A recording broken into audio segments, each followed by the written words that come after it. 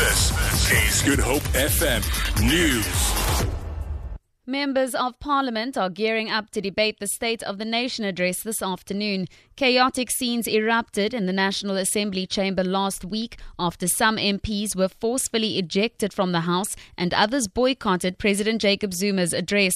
However, they are all expected to participate in the debate today. Ntebo Mokobo reports. When President Jacob Zuma eventually took the podium on Thursday, he outlined some of the key issues that government will focus on in the next 12 months. These include the pursuance of a new chapter in radical economic transformation, the fast-tracking of land restitution, and finding ways to ensure more young people gain access to institutions of higher learning. But it is expected that the events of Thursday night, when members of the EFF were once again violently ejected from the House, will feature prominently in the speeches. The debate, which will include ministers and leaders of opposition parties, will continue tomorrow and the President will reply on Thursday. Joseph Musia, SABC News, Parliament.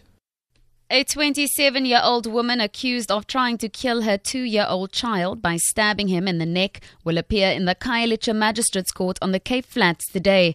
The motive for the stabbing is unclear. Police spokesperson Frederick van Wyk says the suspect was arrested at the Dorens near Worcester in the Boland, where she had been hiding since the alleged incident. Our investigation into the circumstances surrounding an attempted murder case where a mother allegedly stabbed a 2-year-old boy in his neck led to the arrest of the 27-year-old suspect in the Dorens. The incident occurred at the residence in Makaza, where after the suspect fled. And we will not tolerate such violence to be perpetrated against children in their own homes. The legal team of forensic investigator Paul O'Sullivan told the High Court in Pretoria they will institute charges of contempt of court against the policeman who arrested him. This despite a court order saying the police must give him 48 hours notice to report to a police station. O'Sullivan's legal team brought an urgent application for his release based on the court order of November 2016. He was arrested in Centurion, south of Pretoria, on charges of impersonating an IPID officer. The arrest allegedly relates to his investigations into Acting Police Commissioner Khomotso Paglane's finances.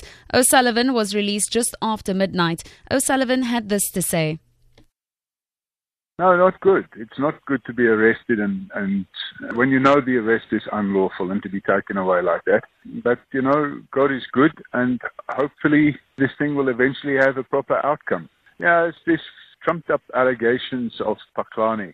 That I have allegedly impersonated an IPID officer, which is absolute rubbish, So I think, this thing must go before the courts and they must explain themselves.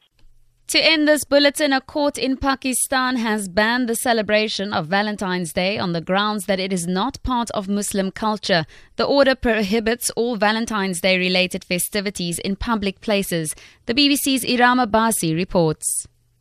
Valentine's Day is popular with many Pakistanis, but religious groups have protested against it in previous years, calling it immodest. Last year, President Mamnoon Hussain urged Pakistanis to forego it, saying it wasn't a part of Muslim tradition. Now the Islamabad High Court has prohibited the celebration of Valentine's Day in public spaces around the capital with immediate effect. It also directs the media not to promote or cover Valentine's Day events. For Good Hope FM News and Traffic, I'm Tamara Snow.